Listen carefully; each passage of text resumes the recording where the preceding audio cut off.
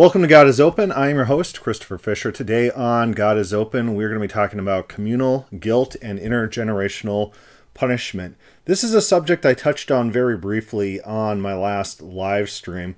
The idea that children can be punished for the guilt of their parents, and vice versa, by the way. So sometimes children can be saved by the righteousness of the parents, and so forth. And so this concept has a lot in common with the concept of communal guilt. This is a very foreign concept to us as Westerners, the idea that there's blood guilt that is shared equally among tribes of individuals, that one individual can be guilty for the sin of others. And this is the same concept as intergenerational punishment. The two go hand in hand. So we're going to talk briefly about Semite ideas of kinship and community and guilt, and talk about how they viewed the world and processes and process changes within God within the Bible. So it should be pretty interesting, and it does have some implications for how we see the Bible and treat passages of the Bible, and just our perceptions of what's going on within the text of the Bible. So I'm going to be quoting from, just to set the stage, a lot of William Robertson Smith. Now, he did the lectures on the religion of the Semites. It's a book that you can find for free on Google Books. You can find the first series, and then he has a second and third series as well. Very informative book about the whole one of the primary ones that I do suggest reading if you want an in-depth expose of Semite religion and to Semite concepts. He goes over blood sacrifices and just every single aspect of religion in the Semite world. So it's very informative, but we're going to pull out a couple of his paragraphs to try to understand how he describes the Semite idea of kinship. Kinship is a very important reoccurring concept within his book. He writes this: the antique conception of kinship is participation in one blood, which passes from parent to child and circulates in the veins of every member of the family. The unity of the family, or Dan, is viewed as a physical unity, for the blood is the life, an idea familiar to us from the Old Testament. And it is the same blood, and therefore the same life, that is shared by every descendant of the common ancestor. The idea that the race has a life of its own, of which individual lives are only parts, is expressed even more clearly by picturing the race as a tree, of which the ancestor is the root or the stem and descendants the branches. This figure is used by all the Semites and is very common both in the Old Testament and in the Arabian. And so you might think instantly of Paul, the apostle in Romans, describing Israel, their branches being cut off, and the Gentiles being grafted in. And so there is this idea that there is a community. The community shares a lifeblood, and there is a communal kinship. This is a people group that's being formed.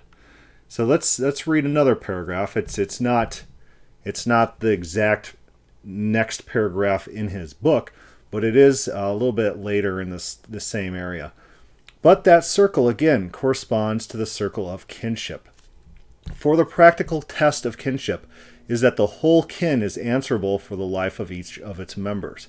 By the rules of early society, if I slay my kinsmen, whether voluntarily or involuntarily, the act is murder. So remember, in the Bible, when someone murders another, that person is guilty of that murder, regardless if it's intentional or unintentional. If it's unintentional, the individual is able to flee to a city of refuge, at which he was going to go through a trial to determine whether he did it intentionally or not. And if it was an intentional murder, he'd be set out and executed. If not, they would stay in that city for some time until there's like a year of forgiveness, and then they would be allowed to go outside that city.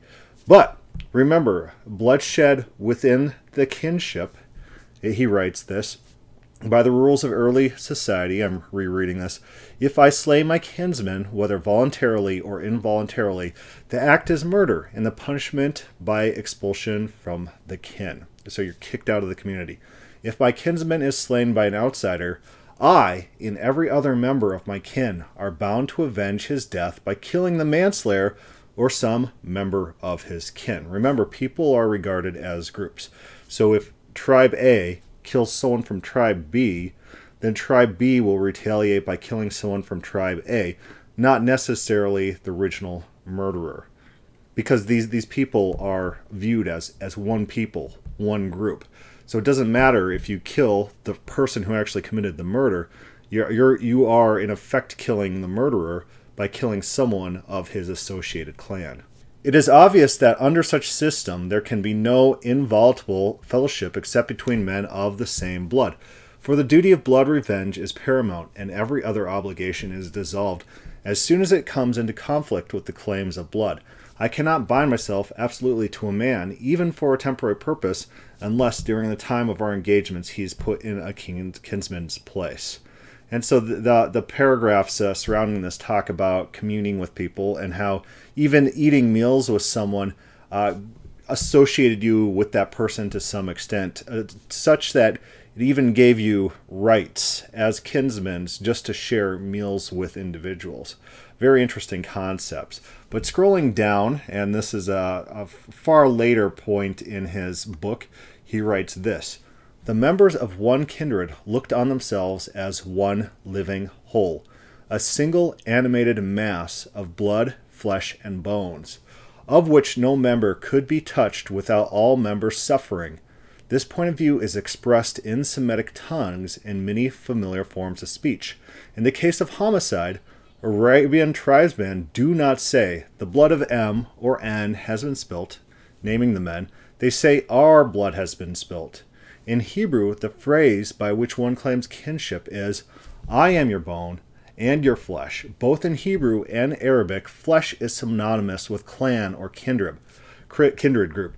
To us, all this seems mere metaphor.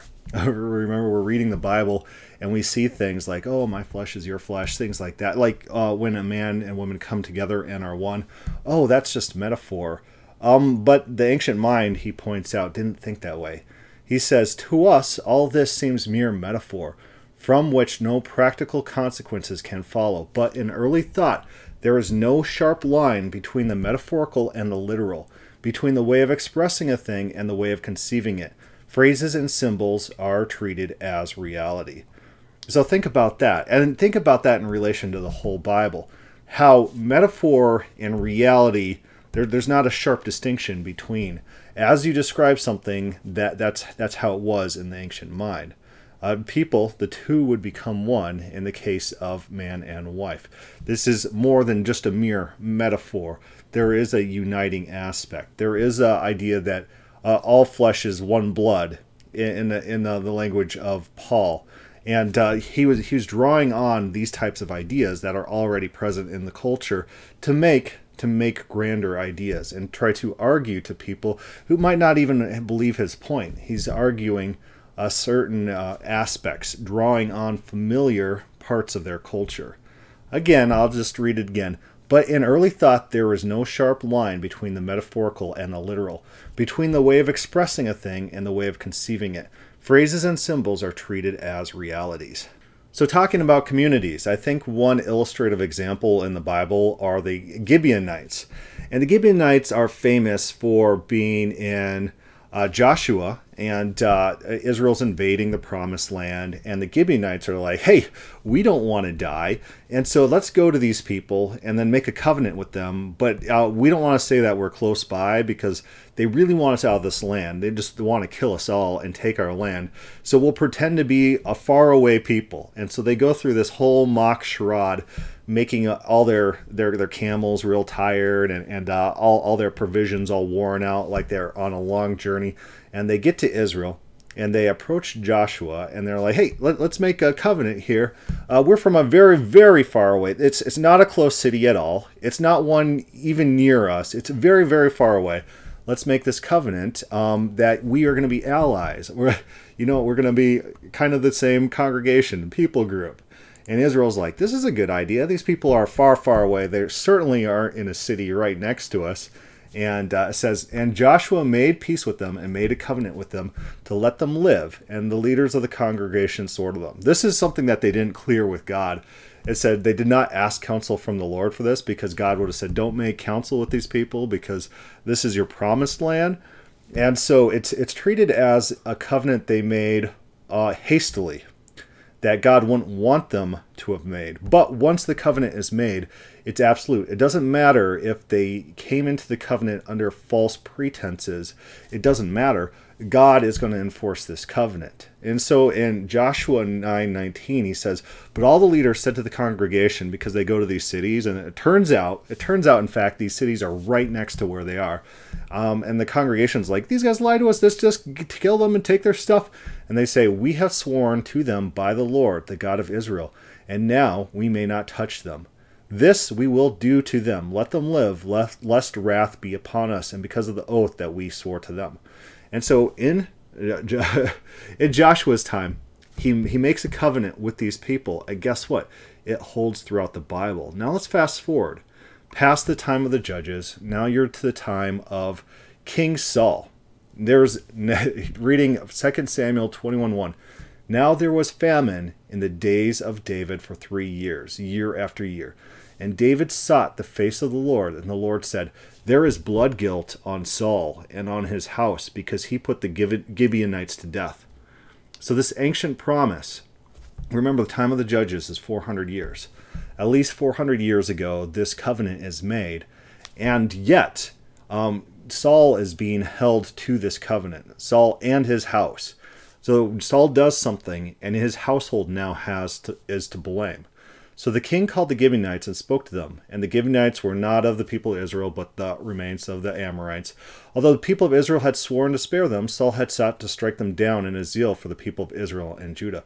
So Saul's taking it upon himself to cancel this covenant and kill them. And David said to the Gibeonites, what shall I do to you, and how shall I make atonement, that you may bless the heritage of the Lord? There's idea that there's an injustice happening. There's a violation of covenant. And this needs to be atoned in some fashion. There's communal guilt that needs to be equalized. And it's kind of shocking how this does get resolved. They say it's not a matter of silver or gold between us and Saul or his house. Neither is it us to put any man to death in Israel. And he said, what do you say that I shall do to you?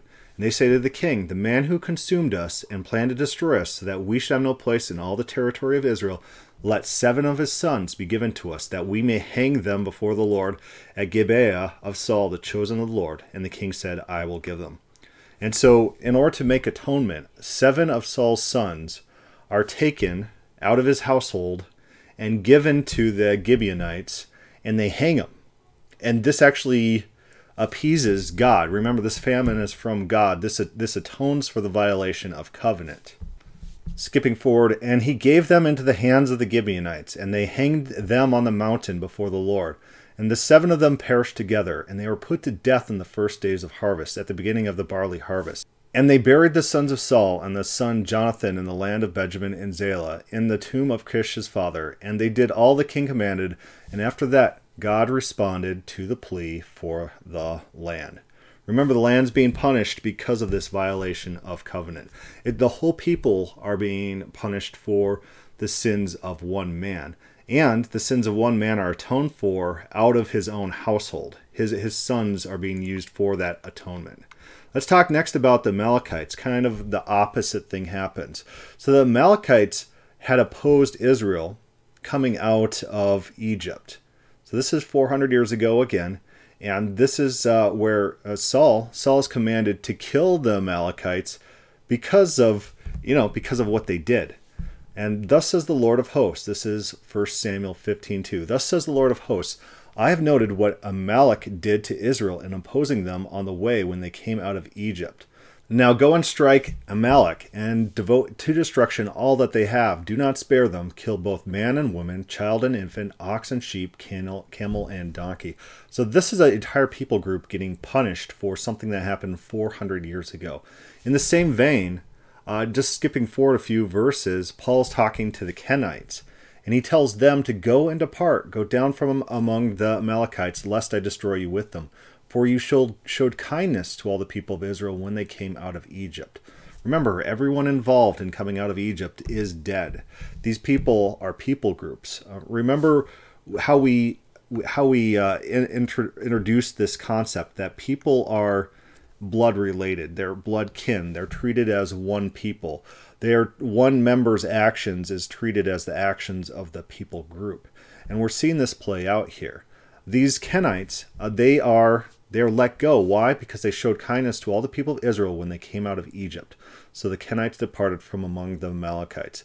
And so Saul, he is in this mindset where people groups are judged by their actions as a whole and treated by their past actions.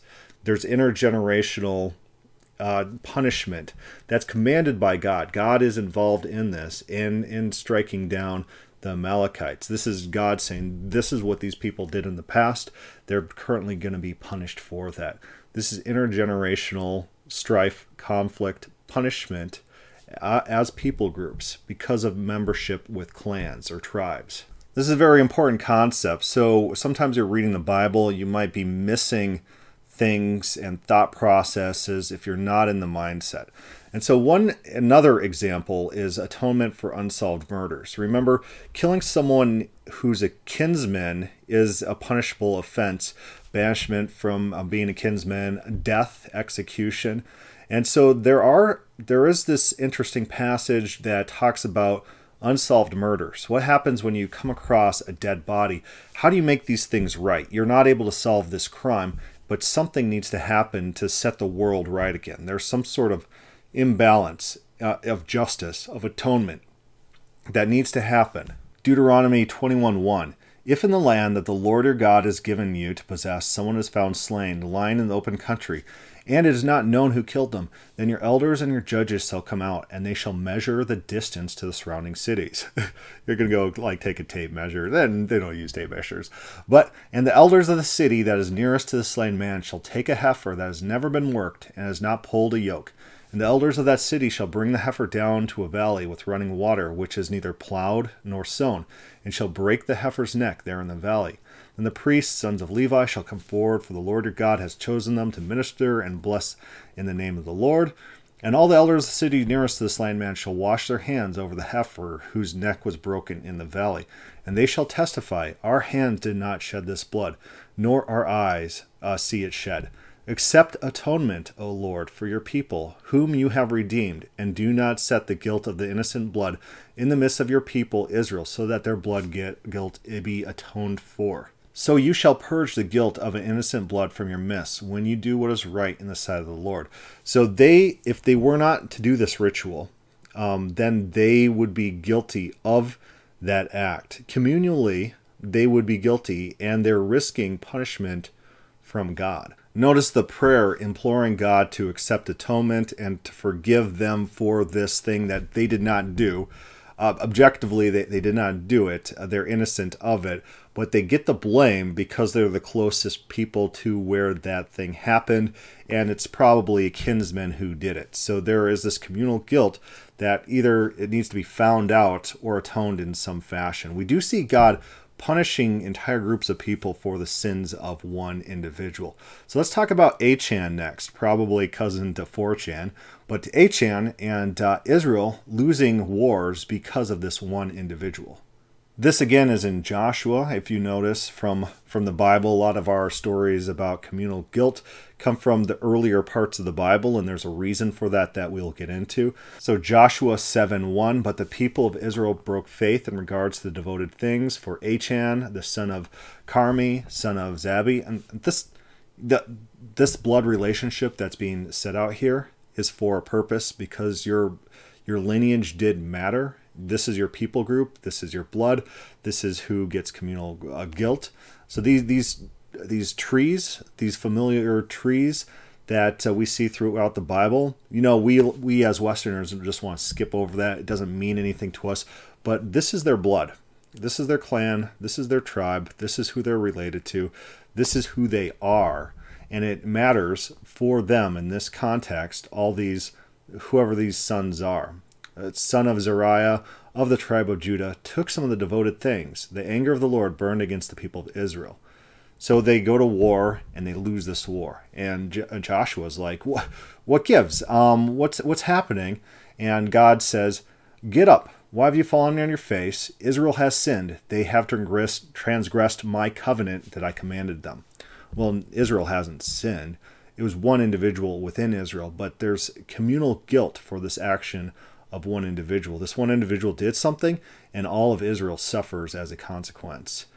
They have transgressed my covenant that I commanded them. They have taken some of the devoted things. They have stolen and lied and put among them their own belongings. Therefore, the people of Israel cannot stand before their enemies. They turn their backs before their enemies because they have become devoted for destruction. I will be with you no more, unless you destroy these things from among you. And so what happens? And he who has taken the devoted things shall be burned with fire. This is Joshua telling everyone this is what's going to happen. With the devoted things, they should be burned with fire, he and all he has, because he has not transgressed the covenant of the Lord, because he has done an outrageous thing in Israel. Joshua 7:24, and Joshua and all of Israel with him took Achan, the son of Zariah, and the silver, and the cloak, and the bar of gold, all the things that he took that he wasn't supposed to. And then they took his sons and his daughters, and his oxen, and his donkeys, and his sheep, and his tent, and all that he had, and they brought them to the valley of Achor, where they cover them with rocks. They stone them all to death. Kids, donkeys, sheep, everyone gets killed together. Communal punishment, family punishment for the sins of one individual. The sons being punished for the crimes committed by the father. The same thing happens to the household of Korah, and it seems that some of the sons of Korah were excluded, but not all of his children, like his adult sons who weren't part of his rebellion. Elsewhere in the Bible, it says that they did survive these sons, and elsewhere in the Psalms, some of the Psalms are attributed to the sons of Korah. But his household does die indeed for his sins, those who presumably are not of age to decide for themselves who to serve. And so Korah rebels against God, and he opposes Moses, and Moses says, okay, how about you and all your people who oppose me, you go over here, and I'll go over here. I speak for God, and you say you speak for God. So we'll kind of figure out here who actually speaks for God. So you go over this side, a little bit farther, and then it says, as soon as he finished speaking all these words, the ground under them split apart, and the earth opened its mouth and swallowed them up, with their households and all the people who belonged to Korah and their goods. So this is like servants, this is like children, this is all their possessions as well, so that they and all that belonged to them went down alive to Sheol, and the earth closed over them, and they perished from the midst of the assembly. So this is communal punishment for the sins, the opposition to God by one individual. So we're kind of seeing how this mentality plays out. One person represents the whole, and the whole represents one person. The actions of one person can be attributed to the group as a whole, and the actions of the group as a whole can be attributed to the individuals. There's no difference between, it's not individualistic. We're not in America where everyone is condemned for, America's not like that too much anymore, but everyone's condemned for their own crimes. And if you commit a crime, then you're guilty based on those merits, not based on anything anyone else did. Rule of law type of thing. That's not their idea here. It is a communal punishment. And we do see that a little bit in America. Depending on what tribe you're affiliated with, the government does like to attack you and condemn you. And if you're affiliated with different tribes, you are just let go. And so we're seeing some of the same thought processes within the modern legal system. So this communal punishment that we have talked about just doesn't extend to the here and now. It also extends to intergenerational punishment. Intergenerational punishment is the idea where sons and daughters or later generations, they receive punishment or partial punishment deserving of their forefathers. Again, the reverse applies as well. Sometimes kids are saved for the sake of their fathers, and maybe sometimes fathers are saved for the sake of the children, as we will see moving on. So intergenerational punishment, Exodus 25. You shall not bow down or serve them, false gods. For I, the Lord, I am your God. I'm a jealous God. God has jealousy. He has emotions. It does irk him. You can irk God. You can make him jealous by worshiping the false gods. He visits, it says he's a jealous God, visiting the iniquity of the fathers on the children to the third and fourth generations of those who hate me, but showing steadfast love to thousands of those who love me and keep my commandments. And so look at that. He visits iniquity of the fathers on the children to the third and fourth generations. So some people have tried to couch this in terms of this is mediation of God's punishment. So this is actually a righteous thing. So sometimes in the Bible, we kind of read that it is a loving thing for God to do, but I don't think in the context of Exodus 20, it's meant to say, oh, this is a mercy of God showing this extended punishment. But elsewhere it is. So let's turn to Numbers 14:7. In Exodus 20, remember, it does sound like harsh, like here's a carrot and here's a stick. I'll beat you with the stick, or you could have the carrot. Take your pick. Numbers 14:17 gives us a different picture. Now this is a translation I'm using from someone translating directly from the Hebrew. And so it's going to be a different translation than you're going to find in even the JPS or the King James or the ESV. But the way it's phrased is very interesting for making the point that's often made by individuals such as Bart Ehrman about intergenerational punishment. Numbers 14:7.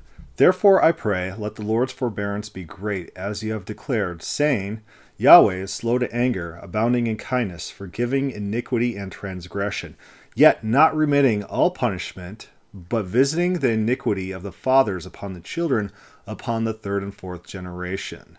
So this is about God's forbearance and his mercy. And so the idea being communicated here is that if a father sins, he doesn't get the full punishment. So that's a mercy. God takes some of that punishment that's deserved and then divvies it out to later generations. In that way, it's a merciful act so that someone doesn't actually experience the full force of what they deserve, what their sin merits. And it does feel unjust that the later generations are getting a little bit of that punishment, but in this context, it's meant to be as a mercy. Again, that context is about mercy, and so you could see the Bart Ehrman point a little bit more clearly. Other times that the Bible talks about intergenerational punishment, that mercy isn't so clear, and you get the carrot and the stick feel. Like God's just going to punish these later generations. Exodus 34:6.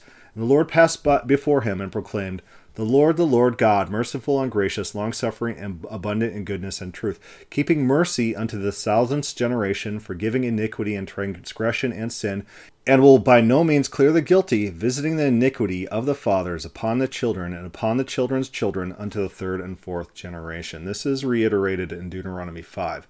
You shall not bow down to them or serve them, for I, the Lord your God, am a jealous God, visiting iniquity of the fathers upon the children to the third and fourth generations of those who hate me, but showing mercy to thousands, to those who love me and keep my commandments. So very similar text in all these different texts, saying kind of the same thing.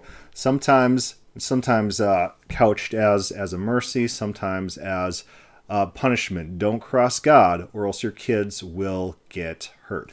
And we do see God levying this intergenerational punishment. One of the most pronounced examples is Eli's sons. Now, Eli's sons, we talk about quite a lot on this program because that's a case of a unilateral promise made by God turning into a conditional promise. So the original promise wasn't conditional because it was changed into a conditional promise.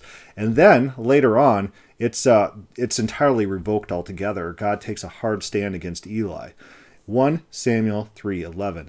Then the Lord said to Samuel, behold, I am about to do a thing in Israel, at which the two ears of everyone who hears will tingle. He's saying, listen up, this is going to be spicy. This is going to make you think twice. This is going to raise the hair on your arms. Hair on the back of your neck is going to stand up. Just listen to this. This is going to be some spicy stuff. People aren't going to like this. On that day, I will fulfill against Eli all that I have spoken concerning his house from beginning to end.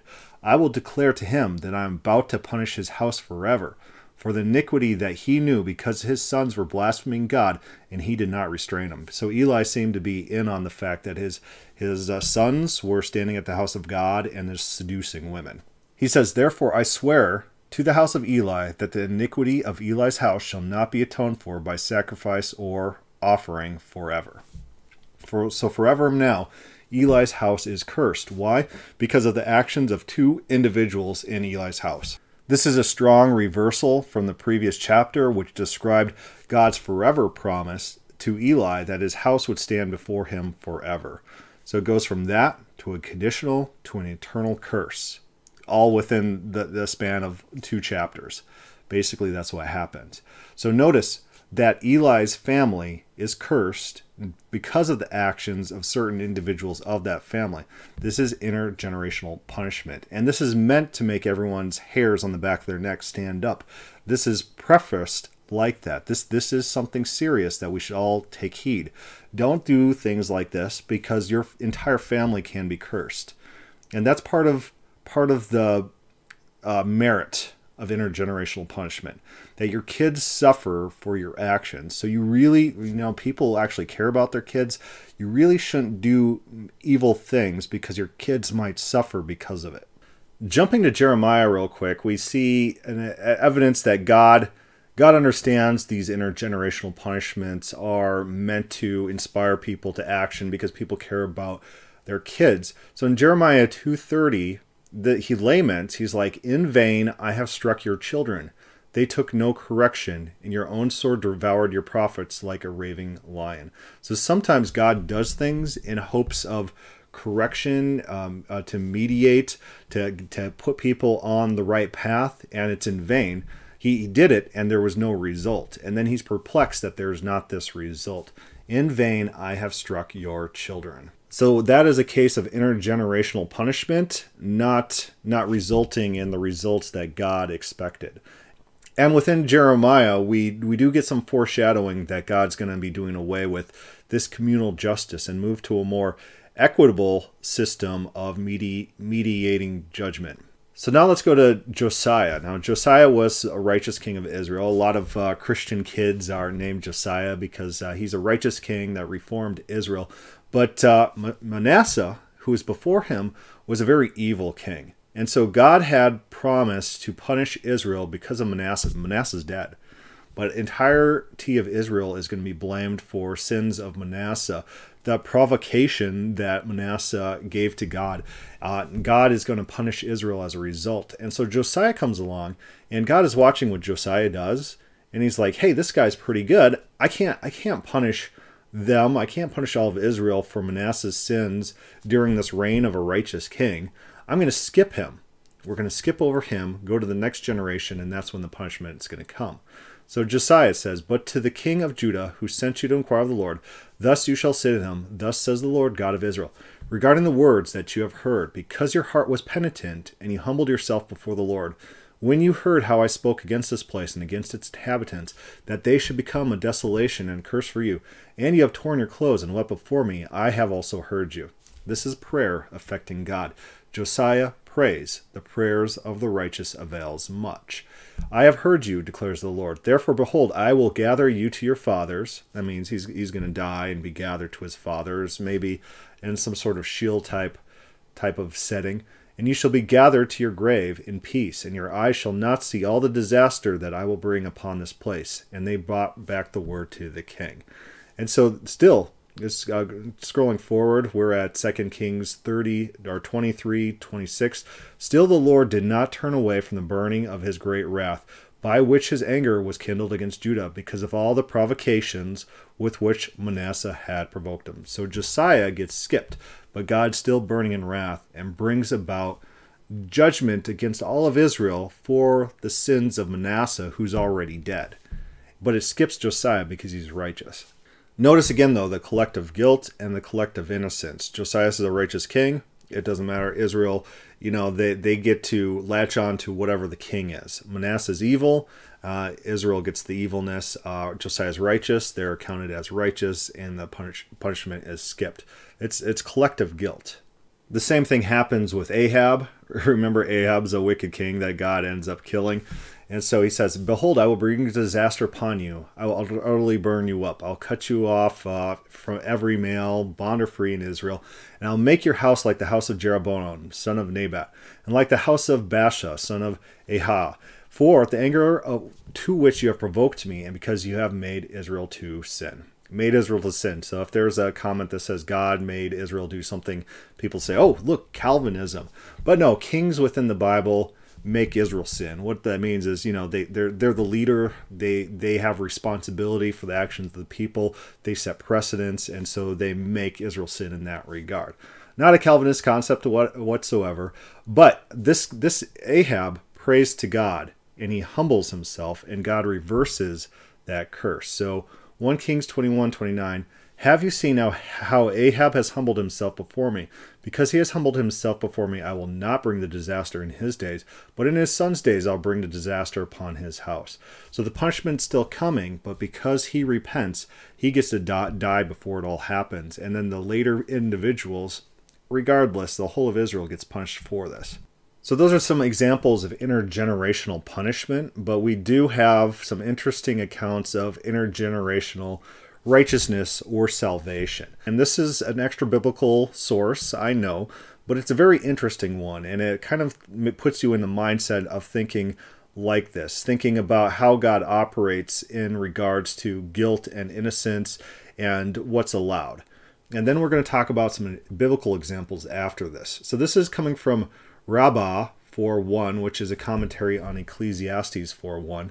Rabbi Judah says of Ecclesiastes 1:4, it refers to the children who were buried early in life because of the sins of their fathers in this world. So let's say there's people who their children die because the parents are neglectful or bad, or the children didn't deserve death, right? In the hereafter, they will stand with the righteous group in heaven, while their fathers will stand with the wicked group in Gehenna. They, the children, will speak before him, the Lord of the universe. Did we not die early only because of the sins of our fathers? Let our fathers exit Gehenna through our merits. He, God, replies to them, your fathers sinned only after your death, and their wrongdoings accused them. Rabbi Judah said in the name of Rabbi Joshua, at that time Elijah, he may be remembered for his good, for there was to suggest a legal defense. He will say to the children, speak before him, Lord of the universe. Which attributes of yours predominates, that of goodness or that of punishment? Surely the attributes of goodness is great, and that of punishment small. Yet we died through the sins of our fathers. If then the attribute of goodness exceeds the other attribute, how much more should our fathers come over to us and join us in heaven? Therefore, he, God says to them, the children, he, Elijah, has taught you a good defense. Let them come over to you. As it is written, they shall live with their children and shall return.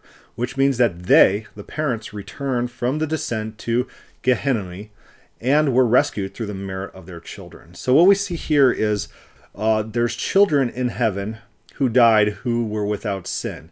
And since the children died because of the sins of their parents, they argue to God that their parents shall be saved for their goodness, because it's basically an equaling out of justice. So imagine you're in heaven and you have a relative maybe who has died and was not a believer.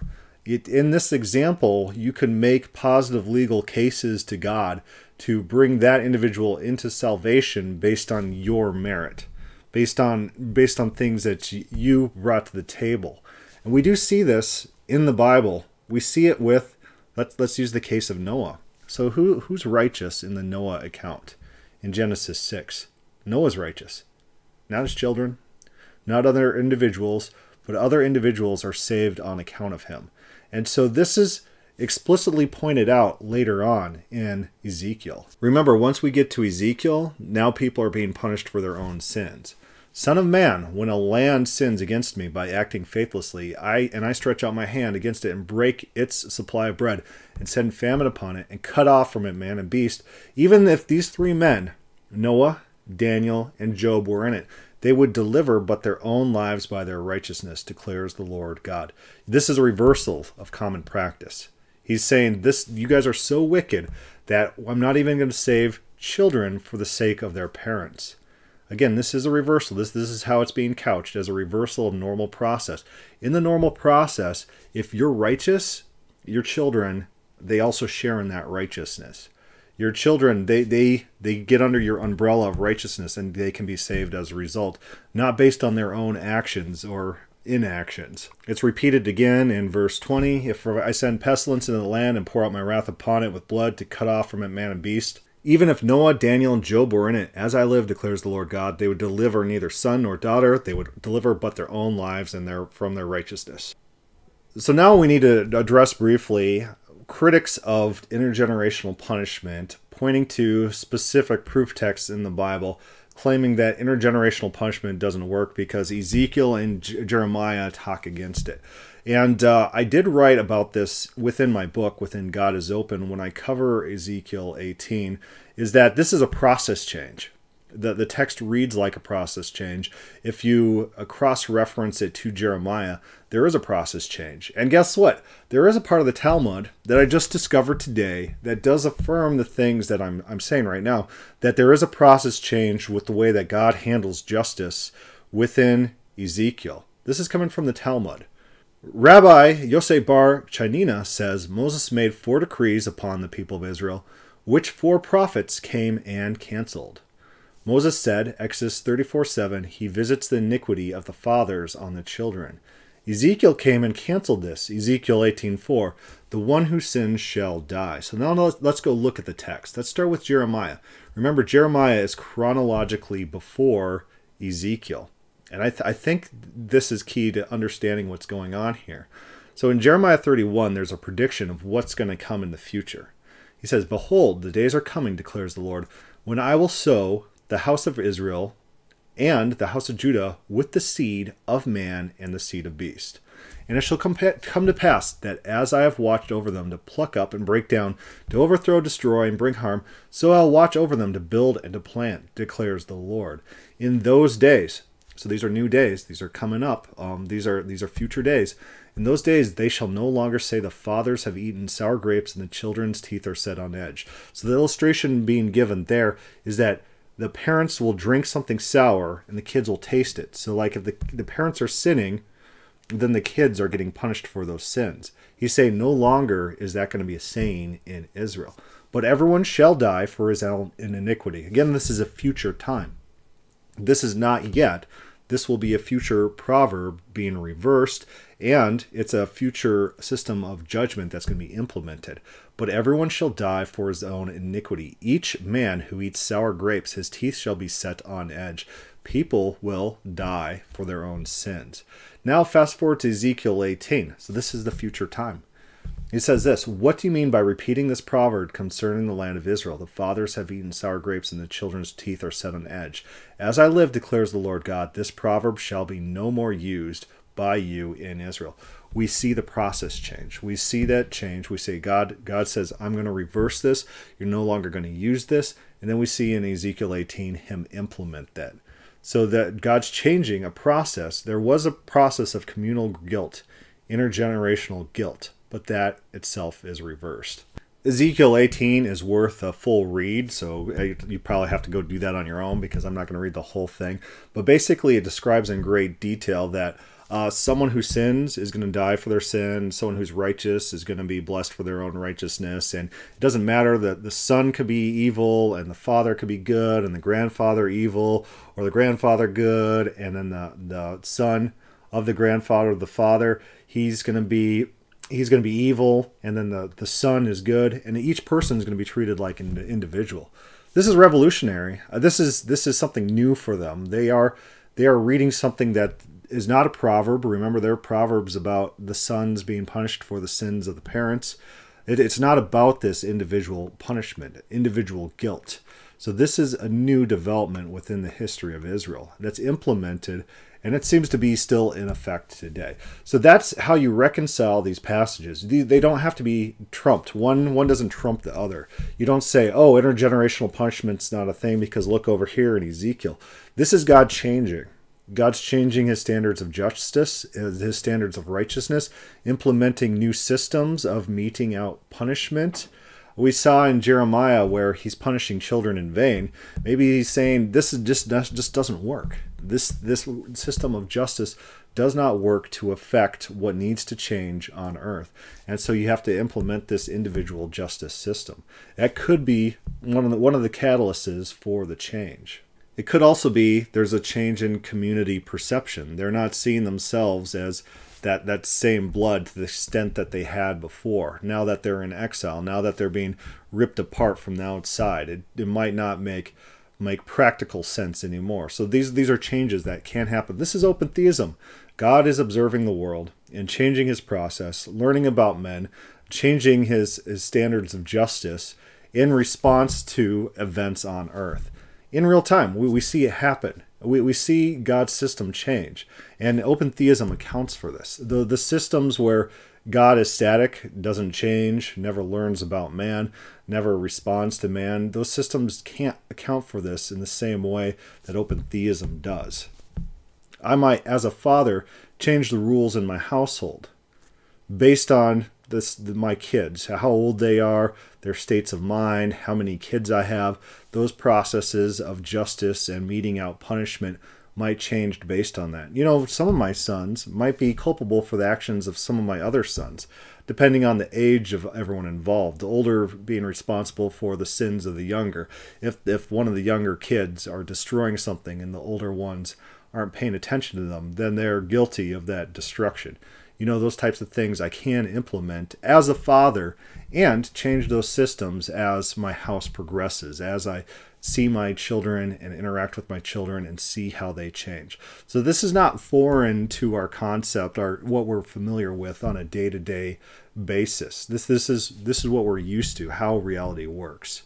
But I would draw us back to something that we are unfamiliar with, this idea that the tribe is one people. The tribe traditionally within the Bible is considered as a single actor who individuals were guilty for the sins of the tribe, and the tribe was guilty for sins of individuals, and vice versa, that sometimes individuals, their righteousness, such as Josiah, would be shared among the tribe, and the tribe's righteousness would apply to individuals. We do see that throughout the Bible, this communal sense, this being one blood, one kin, without these hard and fast individualistic distinctions that we have in the Western mindset.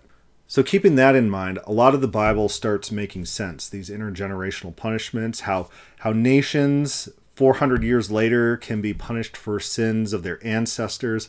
This is one person. This is a perpetual person through the ages. And so all your sins accumulate in that people group.